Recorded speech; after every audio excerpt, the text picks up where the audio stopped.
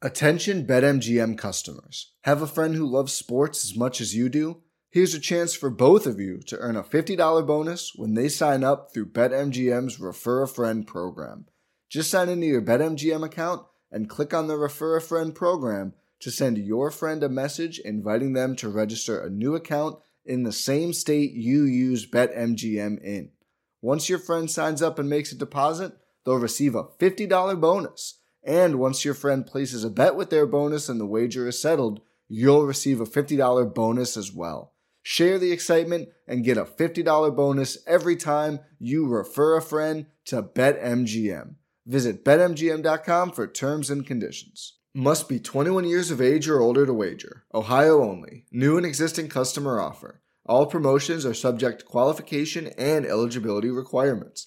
Rewards issued as non-withdrawable bonus bets. Bonus bets expire in 30 days. Please gamble responsibly. Gambling problem? Call 1-800-GAMBLER in partnership with MGM Northfield Park. At Lowe's, we're your go-to for great gardening values every day. That's why we've lowered our price on select bagged mulch, now starting at just $2.88 a bag. Mulch helps prevent weeds and retains moisture. And when you put it down around trees, shrubs, and flower beds, you'll see how beautiful it makes your outdoor space. Just in time to welcome back family and friends. Shop online and pick up in store. Lowe's, home to the best part of summer. Selection and product availability vary by location. While supplies last, U.S. only. Excludes Alaska and Hawaii.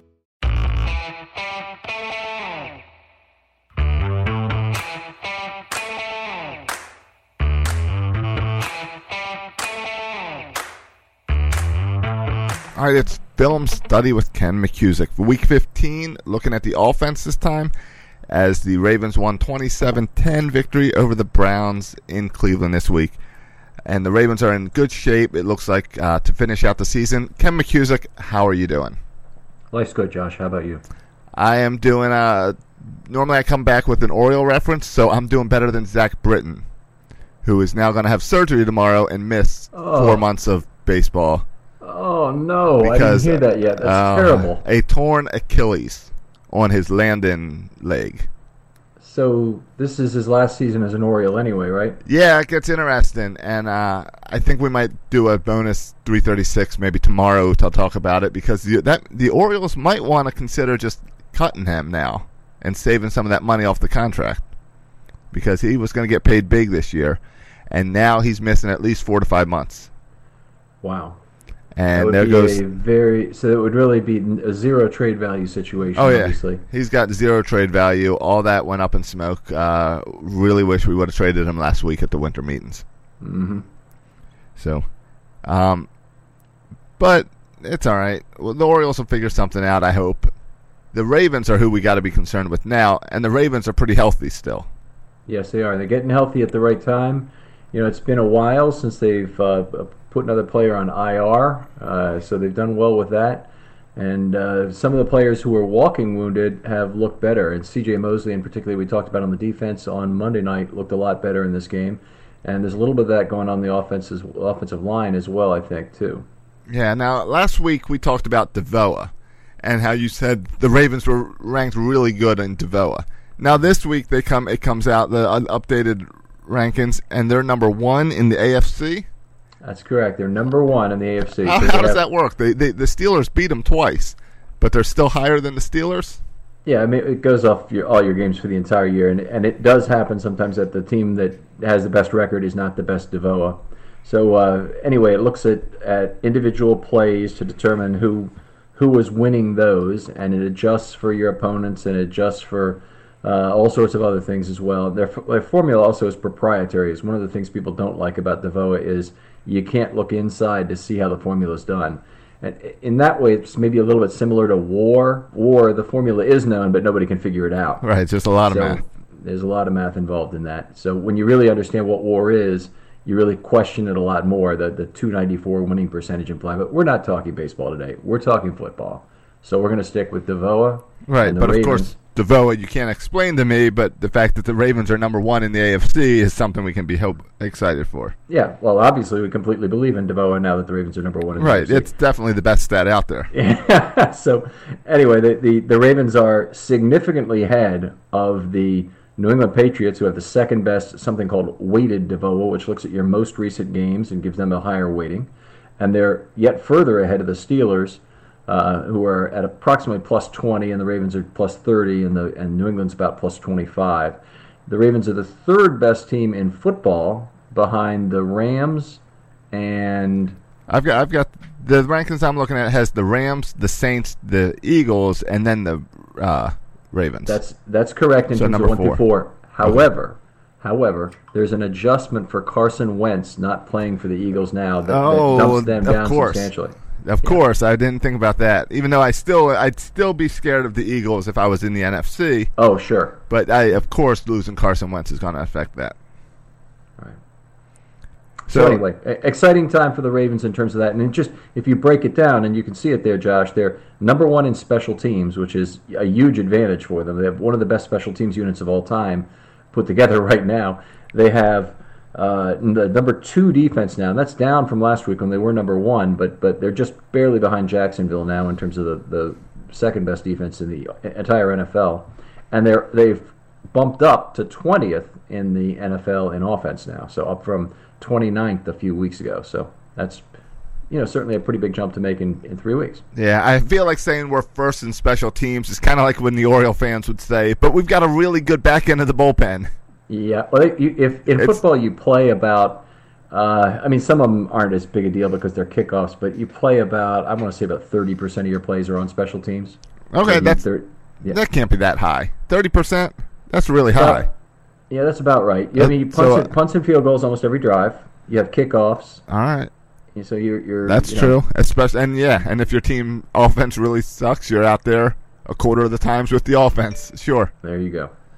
I guess I can get with that, even though it's something where I guess the way we speak of special teams, even when we have a really good special teams and we have that conversation of, all right, well, Sam Cook is really good and has really helped out this defense, but he can't be season MVP because you don't want to give MVP to a kicker. Yeah, no team wants that stigma of worse than giving it to a kicker is giving it to a punter. Right. You can give it to a kicker. Right. Yeah. Tucker has gotten it twice, I believe.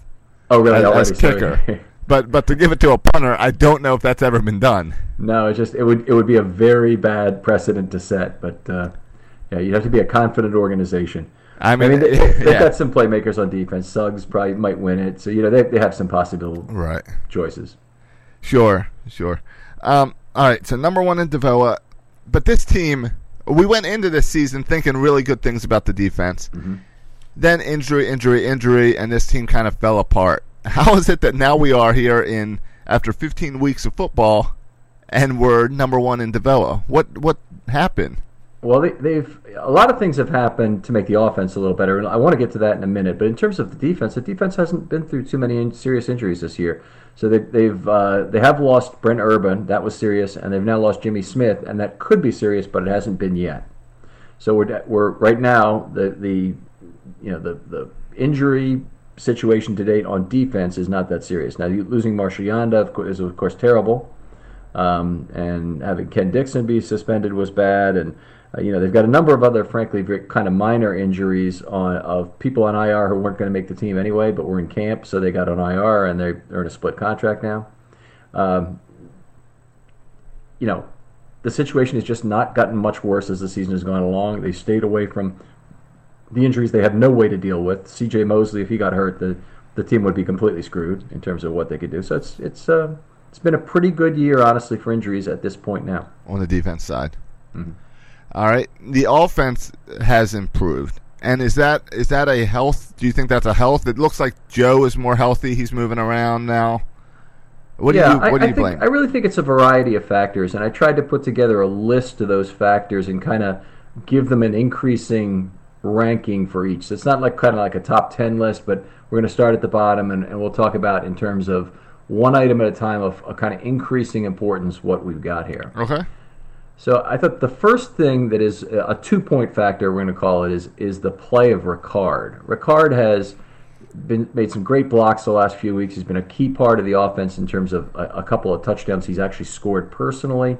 But mostly he's just been a very good short yardage player for the Ravens to help them get in the end zone, help them convert first downs. And of course, a lot of people are going to point to the one they didn't convert this last week against the Browns, but he has been pretty good in that situation. So can we label that just adding a fullback to the mix? Yeah, I mean he was there before, but this is how much better he's played than he was before. So it's a 2-point value I'm putting on that, and you're gonna have to get a relative sense of this as we go through it. The second one is Danny Woodhead returning. So everybody thought that when he returned, which was for the Green Bay game 5 weeks ago, that he would be the difference maker on offense. That he would all of a sudden the ball would be fed to him on every play, and because he seemed like the perfect Joe receiver type guy for that short yardage little dump offs. Sure, and he is.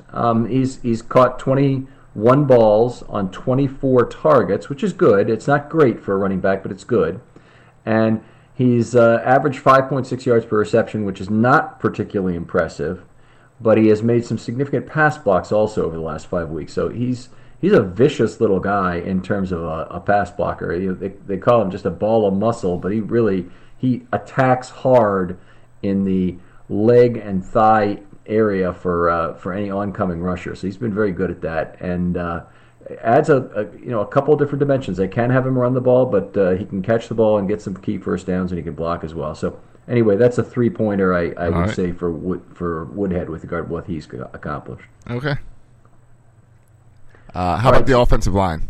So the offensive line certainly would be the next one, and because the offensive line was already playing pretty well, I don't look at that as an enormous improvement, but they've continued to kind of gel and be less injured over the years. So now they have Skura playing, and he's played for several consecutive weeks now, and he's got the job. And they've had Hurst at left guard now for a number of consecutive weeks, and they haven't had to put him back at tackle in the last 4.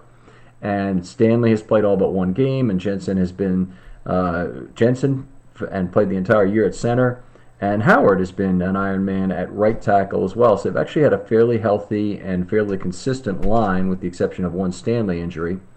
And they're playing well. Hurst has learned how to pull very effectively, and Roman is using him for the power run game. That allows Howard to stay onside on the right side, which means he can contribute something in the run game. Because if they run the other way, it's going to be very difficult for Howard to make a block in level 2 because he's very slow of foot. Whereas Stanley, being a little bit quicker, can make a contribution in level 2 even if the play is run to the other side. So a lot of value in the way the Ravens run it, and they've done some good things with that. So offensive line play a 4. So for those first 3 points, you're giving that a lot of points for protecting Joe and giving Joe time and space. Yeah, and they've done well with that. They've only sacked him 3 times in the last 4 weeks, which is a good point that I forgot to make. Other opponents are getting some pressure, but they haven't been able to convert it. Right, but I mean, even your points on Ricard and Woodhead was their blocking ability and the ability of helping out Joe and Collins up there. So, what else? Okay, so another consideration that's been very large recently is there's finally some chemistry between Joe and Wallace. And that's been off and on at times, but recently Joe is looking for Wallace on the sideline throws. He's looking for Wallace on some of the third down throws, and he's certainly looking for Wallace primarily on the long ball because he's the best threat they got. Moore has got one of those as well. But Wallace is not only making catches on the football. What I'm also impressed with is the way he's defending against interceptions, and we'll get to that later as one of the really big things that's happening with this team. But he had 2 he knocked down just in the game against the Steelers. One of them was going to be a penalty anyway, so it would have been wiped out. But the first one was just a great interception strip in the end zone that hard for me to believe it. He was able to do it. Yeah, we talk often about wide receivers not knowing how to transition then to a defender. Yeah, that's a really good point. Yeah, Wallace doing that tells me Wallace has really, really wants to make a deep playoff run this year. I mean, I just think his play will be a very significant factor in the Ravens going anywhere in the playoffs because they really are so short on receivers.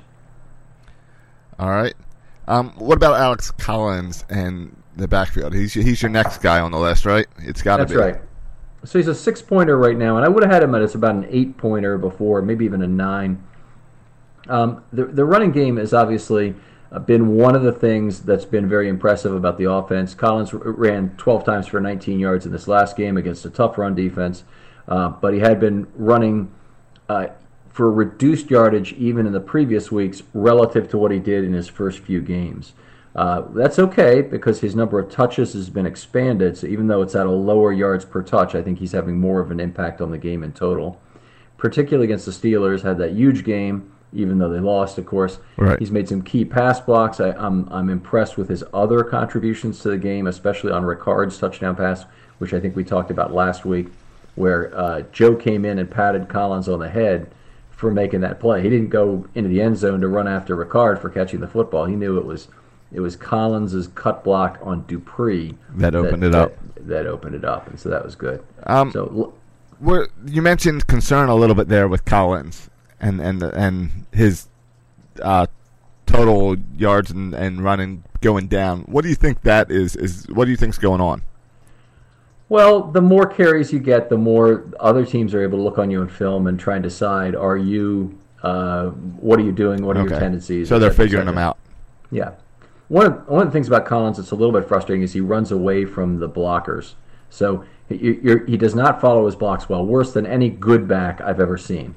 Okay, so if you're where you are and you're on the right side of my screen there, he says, okay, I don't want to be behind you because you're going to clog up my lane here. I'm going to run two holes to the right of you over here where nobody is in the way. Right. And then, of course, he's open to the defenders at that point, and he has to break tackles. But when that works, you're off your seat cheering for him.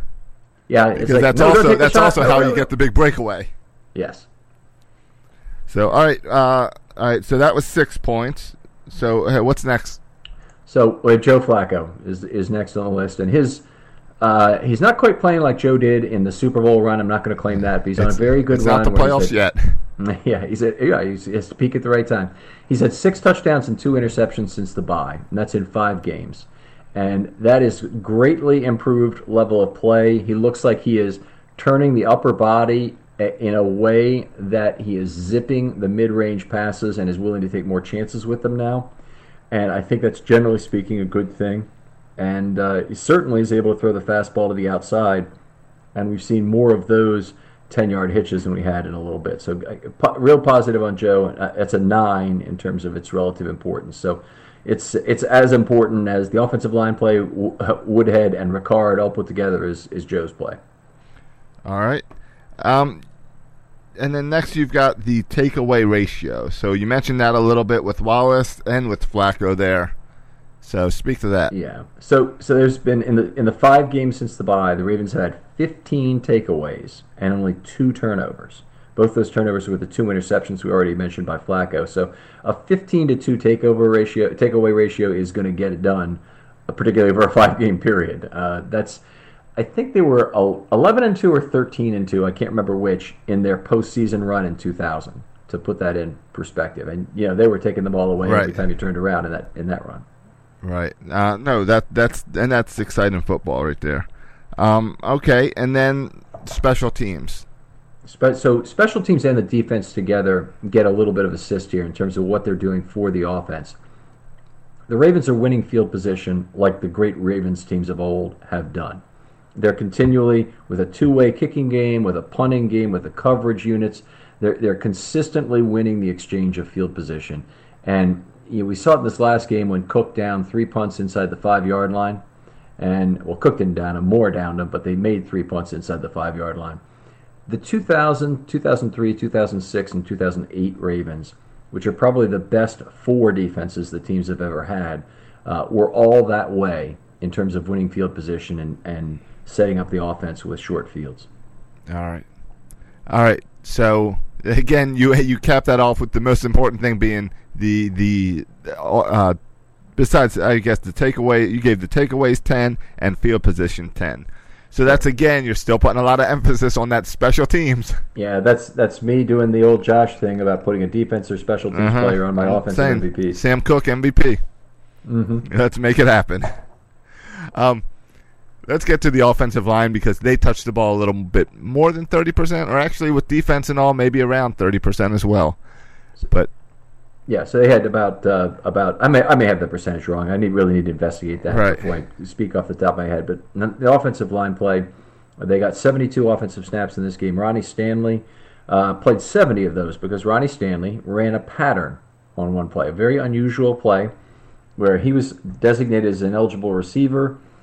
The play would have worked wonderfully had the Browns been playing man defense, because the Ravens ran a clear-out route where Moore ran past McCourty, and had McCourty followed him, that would have worked. But McCourty instead passed him off to the guy in the next zone, and then looked back and he saw Stanley was, tippy-toeing around, and he went immediately after him. He was too smart to be fooled by it. And so Joe correctly threw the ball away to the right side instead of throwing it for Stanley. And it didn't work out. And then furthermore, Stanley had to go to the sideline. So I'm sitting there watching on TV, and I didn't see exactly the way the play played out, but my first thought was, this wasn't worth it. Stanley had to go to the sideline to arrest the play after you sent him in a pattern, and now it's 3rd and 9, and we're going to bring on some bozo left tackle, and it was Donnell. And he's going to have to try and block Myles Garrett when Stanley's having trouble doing it. Right. So it didn't seem like a worthwhile trade at the time. But now I looked at the coach's tape and saw what they're trying to do. I understand it. You're taking a chance, and they were trying to score a touchdown on that one play. Yeah. So what do we need? Stanley to work out a little more, get that cardio going. I thought he did a pretty good job of selling the fact that he was trying to pass block, but McCourty. Apparently had it figured out from the start. Obviously, they announced his number as eligible. Right. I don't think it's anything about the running down there. I think Stanley's perfectly capable of winning a jump ball, but it's a very long throw for Flacco. To run to the other side of the field. The field's 53 yards wide, and he would have been throwing to the corner of the end zone where he had to get it over McCourty. It would have been trying to drop it in the bucket to a distance about 40 yards away, which is about like how far he has to throw on a typical vertical route. Okay. So that's a long way, and it's going to be a hard one to get right on the money. And he's going to be dependent upon 6'5" Stanley being able to out-jump McCourty for the football, which he probably can. Okay, so I would assume more that's a play that you're just expecting Stanley to be wide open over there, and he sneaks past, right? Yeah, and that's when you're actually going to throw it. You're not going to ask your lineman to fight for the ball. That's right. So Joe wanted to not have to throw a teardrop. He wanted to be able to throw a high-velocity pass over towards Stanley. Yeah. Okay. Let's move on with James Hurst. So James Hurst has been playing well. He's been one of the really good stories about this offensive line, moving inside, finding where his career ought to have been the whole time. It's like he just took his career aptitude normalizing test, as the Simpsons had, or his can't test, and determined he couldn't play left tackle, but he can play guard. And he moved inside and played well again in this game. Not extraordinarily well as he'd been playing previously, but I got to see in this game. He, in the last 2 games, has made 15 out of 20 pulls. And we keep talking about his pulls, and I keep giving you kind of a rolling score on this, but I kind of want to frame it up somehow for you. He's now had 71 pulls since the first 3 weeks of the season, and he's made 58 of those. So that's a little better than it's about an 82 in score on those. And you say, well, that doesn't seem that great. Maybe that's a B or something. But the truth of the matter is that's probably a low A, because most pulls at a much higher rate result in highlight blocks or important blocks that extend plays in level 2 or create opportunities in level 2 for the back. So both of those things are very important, and generally speaking, pulls play a big part in the power run game. So Hurst has brought a lot of value to the Ravens with what he does. He's going to make a lot of money probably somewhere else next year, and got to be happy that he was at least able to put this season together for the Ravens. Don't be bitter about losing him, because the Ravens will get a compensatory pick for him, but he's certainly going to probably stay at guard and be pretty good in the future. All right, so just enjoy him while we have him. Yep. All right, Ryan Jensen. I'm hoping that's not a enjoy why we have him guy, because I'm really liking Ryan Jensen. Right, and that's the issue, is they really can only afford one of these two guys, and they're both playing well. Jensen got an A in this game, had a very good week, and he had responsibility for Danny Shelton. This is exactly the guy that we've got Ryan Jensen for, the behemoth AFC interior defensive lineman. Shelton is the prime example, along with Hargraves at Pittsburgh and McCullers, and also Atkins for Cincinnati. So this is one of the guys that he's absolutely hired to beat. and he did a good job of it. And in this game, he had 1.5 pressures allowed only. One of those was a straight bull rush. He gave up to Shelton, but otherwise he did a very good job with him, and got an A after adjustment in this game this week. All right, that's always good. I hope more A's from Jensen. How about Skura? So Skura had been kind of playing pretty darn well for a long time, and he had, I don't know if I'd call it a setback game, but he had a C this week, which has been a little bit not quite as well as he had been playing. I'm just trying to go to it here. Yeah, I mean this is his 5th C or C plus this year. He's had 1, 2, 3 Bs, and he's had 2 A's, and he's only had 1 D. So that's been by far the most consistent Ravens offensive lineman this year. That he's played 10 games, and 9 of them are A's, B's, or C's. So very positive season, but this was probably his 2nd worst game of the year in this time. He missed some blocks 3 times. He had 2 half penetrations allowed, 1.5 pressures. He had a lot of trouble with Nassib, the defensive end for the Browns, and allowed him to get a PD because he didn't properly sell the screen pass with a better block at the line of scrimmage. Anyway, a game of mixed results for Skura, but he's still having a good year. The Browns impressed me a little bit on Sunday because their defense was way better than I expected. Yeah, I mean, just having Myles Garrett is kind of like having Jadeveon Clowney. I mean, he's a very defining defensive player, and the rest of their line is not bad. I mean, Shelton was good on his own against the run, and they have Nassib, and he's been pretty good, as a pass defender, and now he's left on an island more than he was because of the fact they have Garrett on the other side. But Garrett is the guy. He's providing a lot of that pressure. Yeah, they have the Bears and the Steelers for the next 2 weeks. Do they get a win this season? 27% chance. All right, that's a no. Okay. That's about the same chance as my Ravens Super Bowl ticket. You wish your Ravens Super Bowl ticket was I do wish it was 27%. And I do too, by the way. So. And each week it increases. So let's hope. Last guy is Austin Howard. Okay, so Austin Howard, not a lot of detail on what he did, but he had a holding call late. And one of the things that's been said about that holding call is that it was a good holding call because he took care of Joe Flacco on the play. And I got no problem with that. From that standpoint, I'd rather he held than allowed a sack or a quarterback hit on the play. But the other part of that is that he had to hold because he was beaten. So that's not a good thing. So anyway, it was what it was. It cost him the difference between having an A and ending up with a B instead. So that cost him a full grade level with that holding call. And he finished with a B after adjustment. All right. I want to. You mentioned earlier about the trick play with Stanley running, and then there's other plays like having Joe Flacco, who's got a bad back, run the ball late in the game when they're up. Marty Mornhinweg came out and said even his wife questions his play calling the next day. So I'm going to sit here and ask you the same question. What's going on with Marty when it's a relatively easy win against the Browns to be fooling around with some of this stuff? Well, I think the announcers, it was like the only thing they were correct about the entire day. The announcers had unbelievably bad game management judgment, and they talked about that. Just terrible. I mean, the notion of not going for it on 4th goal from the 1 yard line with the ability to pin the Browns back there as the worst possible result, it should have been a no-brainer in terms of whether you go or not. Yeah. But these guys were awful with that. They were bad about other things in the game, but some of the play calling things I didn't like.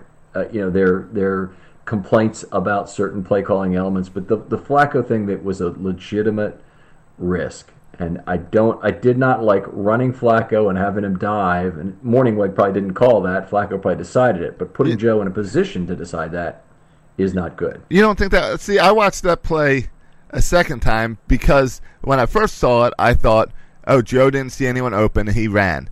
But you watch that and he doesn't even look downfield. He just immediately runs like it was a play. It was a called play. Okay, there were 2 plays. The first run, I think you're right that both of them were called runs. Okay.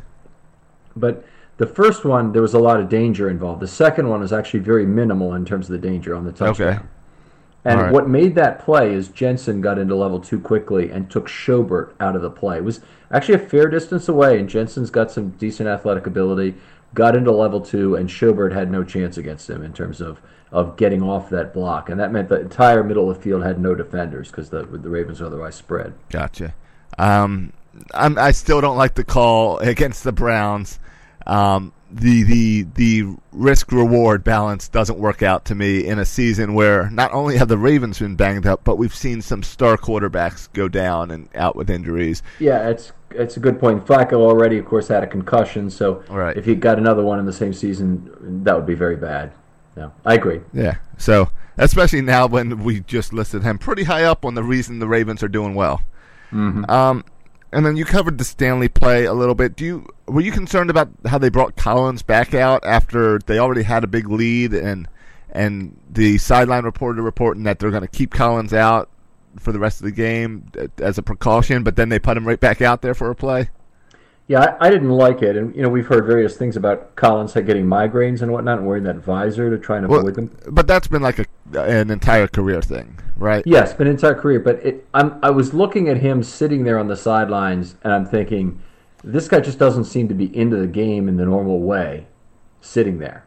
Now it was cold; it could have been something to do with that, and he just tried to conserve his heat and enjoy the bench as much as he can because it might be a heated bench. But there's something about it, something about the way his eyes were and his head was staring at the game that just wasn't like, boy, what's going on? I mean, players have a lot of nervous energy, and they go from the scoreboard to the field to the scoreboard, and then they're talking to somebody else. I mean, it's normal to be active, and he was almost catatonic on that bench, and that's what kind of bothered me about it. If it was a migraine issue, I totally feel for Alex Collins. My wife gets bad migraines, and she does not have the visor like that. I kind of wish I had that visor for her, but I know that with her, it knocks her out for the day with a migraine. I cannot imagine trying to play a football game and get banged around with a migraine.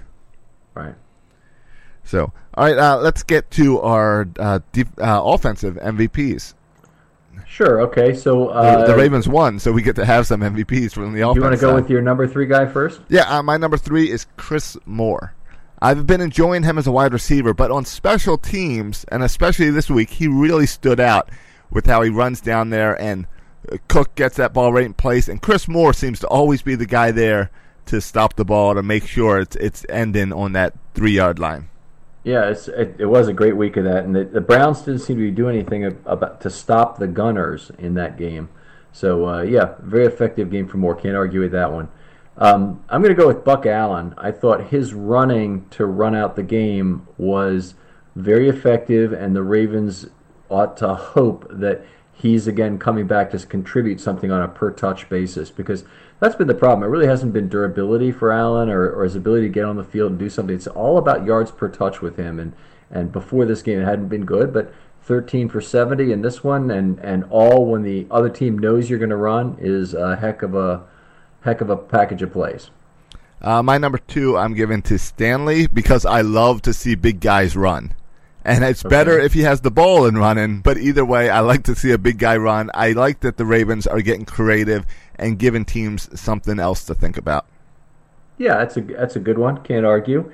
And he didn't have a bad game. Not to mention the line. Miles. He's been fine all year on the line. Yeah. And he wasn't bad against Myles Garrett in this game. Did have a C- performance, but still, Myles Garrett's a talent, and they will meet many more times. Number 2 for me is Ryan Jensen. He had the best game on the offensive line, to the degree that the offensive line is still part of the reason that they're reducing turnovers. They are not allowing sacks. I think Jensen deserves more of that credit than we've given him so far, and he's my number 2 this week. And my number 1 is Joe Flacco. Each week it seems like he's getting better this season, and this week he even got Brashard Perryman a catch. Can't argue with that. My number 1 is Ben Watson. 4 catches for, I think it was 74 in the game, including a nice 33-yard touchdown catch. Good to see him back in the offense. Joe needs another safety blanket that he can go to. I think if you have one at all 3 levels, that might be enough to get him through this postseason. So if it could be Woodhead from the backfield, maybe Collins some from the backfield. If it can be some combination of Watson and Boyle at tight end. Probably mostly Watson is the guy it needs to be, and then Wallace as the deep threat. I think that could be viable for the postseason. Right. All right. It is Film Study Mailbag time. Go on Twitter, send in your questions, hashtag Film Study Mailbag, and we'll answer them, whether they're offense or defense related, or if there's something else, I'll squeeze them in, and we will answer your questions at the end of each show. First one comes from a really smart guy on Twitter, at Josh Soroka, who wants to ask Ken, now that Marvin Lewis is leaving the Bengals, it kind of seemed like a quit before I get fired move, but what does that speak for the future of Marvin Lewis, and is there a place for him in Baltimore? There'll be a place for Marvin Lewis certainly somewhere in the NFL, and probably as a defensive coordinator would be my guess, and not as a head coach, but who knows? He's been a reasonably successful coach over the years. He certainly has been in terms of getting the Bengals to the playoffs 5 straight years before they've now had 2 in a row that they haven't been. But, yeah, I think he'll be back. And could he be with the Ravens as defensive coordinator? I think that's probably unlikely. I think Dean Pease may retire or he may not, but I think the Ravens will want to bring back Dean Pease if he will coach another year. Gotcha. So you think Dean Pease, it's up to Dean Pease. They're not going to fire him after this season. I guess let me talk through it. I think it is going to be up to Dean Pease, and I'd say there's maybe a 35 or 40% chance that he retires, and the rest of them he wants to coach another year. But even if we're in the 30 or 35% or the 35 or 40%, there's still a reasonable chance the Ravens would want to hire an innovator, and that's what I would really want too, is a guy who will take a good group of great players and layer on a scheme with that can allow them or create opportunities for them to do even more. And so I would love to have an innovator with this current set of young, very talented players, and that'd be exciting if they would try and expand their search to figure out who's the next great 15 or 20-year defensive coordinator out there. Yeah, that would be something to be excited about. I also don't think that Marvin Lewis would fit under John Harbaugh. And I think the way Marvin Lewis, when I think of the Raven teams that were under Marvin Lewis, the defense, and when I think of how the Bengals are, they're a much more aggressive, a little bit rough in the play style when you think of how they played with the Steelers and stuff, and I don't think that fits under John Harbaugh and the doghouse. Right. Well, they would certainly have to get that under control, and Marvin is probably capable of that. Part of that is player personnel decisions in terms of who they're willing to get in Cincinnati. Sure. All right. Other guys came in with some questions. First one up is Shakiru, who says, what are Ronnie Stanley's weaknesses, and has he regressed as the season has progressed? I don't think he's regressed. He had played 3 straight very good games before he had the C- against one of the best pass rushers in the game right now, Garrett. So what's his weakness? His major weaknesses right now are that I don't think he's completely healthy. And he's still playing. He had a little bit of a neck thing. He had some kind of a stinger in his arm, I think. So he needs to work through what his injury problems are and do the best he can, because the Ravens don't have any other choice to put out there. There is no other left tackle on this team, not even anybody I trust for a few snaps. So if James Hurst could get a game over with if we were in the fourth quarter and up by 2 touchdowns, so that could work. But there's nobody I trust there for starting a game, much less a playoff game. All right.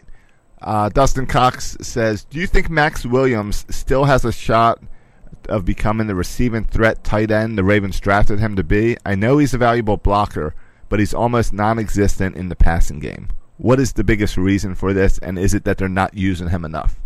I think they have better options is really the issue, and his value as a blocker has been very handy this year, that they've had him on the outside. They usually set him up either in the backfield or just offset off tackle. And a tight end can set up 2 ways. If he lines up in a 3-point formation, more ways than that, but if he lines up in a 3-point formation, which is as far as possible forward as he can, and you'll notice that because it always looks funny because the tackle's further back, but the tight end's further up than him. when you see that, that means he's going out for a pass. He's not going to try and block out of that formation. And I that's just not a place you normally see Max Williams. Max Williams is usually on the end, even with the furthest back bodies there, and he's looking to block, assist that tackle, block in the run game and whatnot. And I don't think he quite has the wheels to be an NFL tight end in terms of getting open. The days of having a tight end who would just be able to work their way into a hole in zone coverage, it's just not as easy to do that anymore. So I think that we'll see probably less from Williams, and he may only have one more year in Baltimore, and that's sad, but probably another team will find a way to use him more than the Ravens can here. All right. Final one for tonight from Shay Oren. I just noticed that the game versus the Steelers that Marty Mornhinweg is also the Ravens QB coach. Can a full-time QB coach help Joe improve mechanically or in decision-making, etc.? Joe's gone through lots of coaches. Right. Does he need another? Does he need another? Probably not. Is there some way mechanically he could be improved? I'm sure. Would he be resistant to improving and taking advice from somebody in terms of improving his mechanics? Possibly. Joe's had kind of a love-hate relationship with a lot of the offensive coordinators he's worked with. He was almost in a position where he's calling Cam Cameron names by the time he left, and I didn't think that he did. He was so good with Trestman either. Now Trestman was a kind of an oddball character. How about Jim Zorn? Can we bring back Jim Zorn? Yeah, he might have been one of the guys that he had a better relationship with. Honestly, I couldn't tell you specifically who Joe had a great relationship with as a quarterback's coach, because Joe just doesn't wear that on his sleeve. Right. But there have been times where he's worn on his sleeve that he didn't like the offensive coordinator. Well, and he's also worn on his sleeve in some comments that he wasn't happy with the offensive play calling this year with Marty. Mm-hmm. So, all right, Ken. This week the Ravens play on Saturday versus the Colts. So I don't know if that's going to adjust our schedule. I guess Christmas is going to adjust our schedule, so it will be a little different next week. Mm-hmm. But until then, people should go on over to Russell Street Report. What do you have up there? Stuff on the offense, stuff on the defense. Get your Game Pass out. See if you can follow along. Follow me on Twitter, please, at Film Study Ravens. We have a great discussion now. Got a fantastic group of analysts who really understand the game out on Twitter, and all are chiming in. Josh, you mentioned earlier the Josh Britton thing, and Zach Britton. So Zach Britton. Yeah, there's a new episode of Section 336 that came out on Tuesday morning. So you should go check that out. That was a fun episode talking about the Orioles offseason. But there's no way we could have projected that Zach Britton would go down. So look for a special little short episode to come out later this week talking about how we think things need to be handled now with Zach Britton and how that affects the Orioles offseason and the Orioles plans for the future. So you guys are in favor of cutting, or you want to wait until the episode to tell us what you do? I think we should wait until the episode because I have not made up my mind yet. I'm flip-flopping. Okay. Part of me says cut them, but if you can afford to only... All right. I don't trust Peter Angelos. Okay. And if you're cutting him just to save money, that's pointless. If you're cutting him to invest that money in something else, that's understandably. But it sure would be nice to have Zach Britton come in July when you really need him for that second half, assuming you're in a place to use him. If he did come back in July, he could have trade value again, presumably at the deadline. He could, just have exactly. to pay a lot to get that trade value. Right, right, and then he'd also have to come in July and pitch and look healthy in order to get that trade value, and then you're still given a short rental period, so it's not a whole lot of trade value. I'm not seeing an upside to that. It's not like a football contract where they can get out of it, right? Or is it an option year now for the Orioles? There is some type of buyout in it. Okay. So okay, very good. There's a penalty, which I'm sure is a lot less than the $10 million that he would cost for the year. I think he's a $9 or $10 million guy. Mm-hmm. So that's probably $1 or $2 million to get out. Okay. So well, that's interesting. That's a tough decision. That's why sports being a business can be such a bitch sometimes. Yep, that's what makes professional sports different. So, all right, Ken, enjoy watching the Ravens on Saturday, and if I don't talk to you, have a good weekend and Christmas. You too.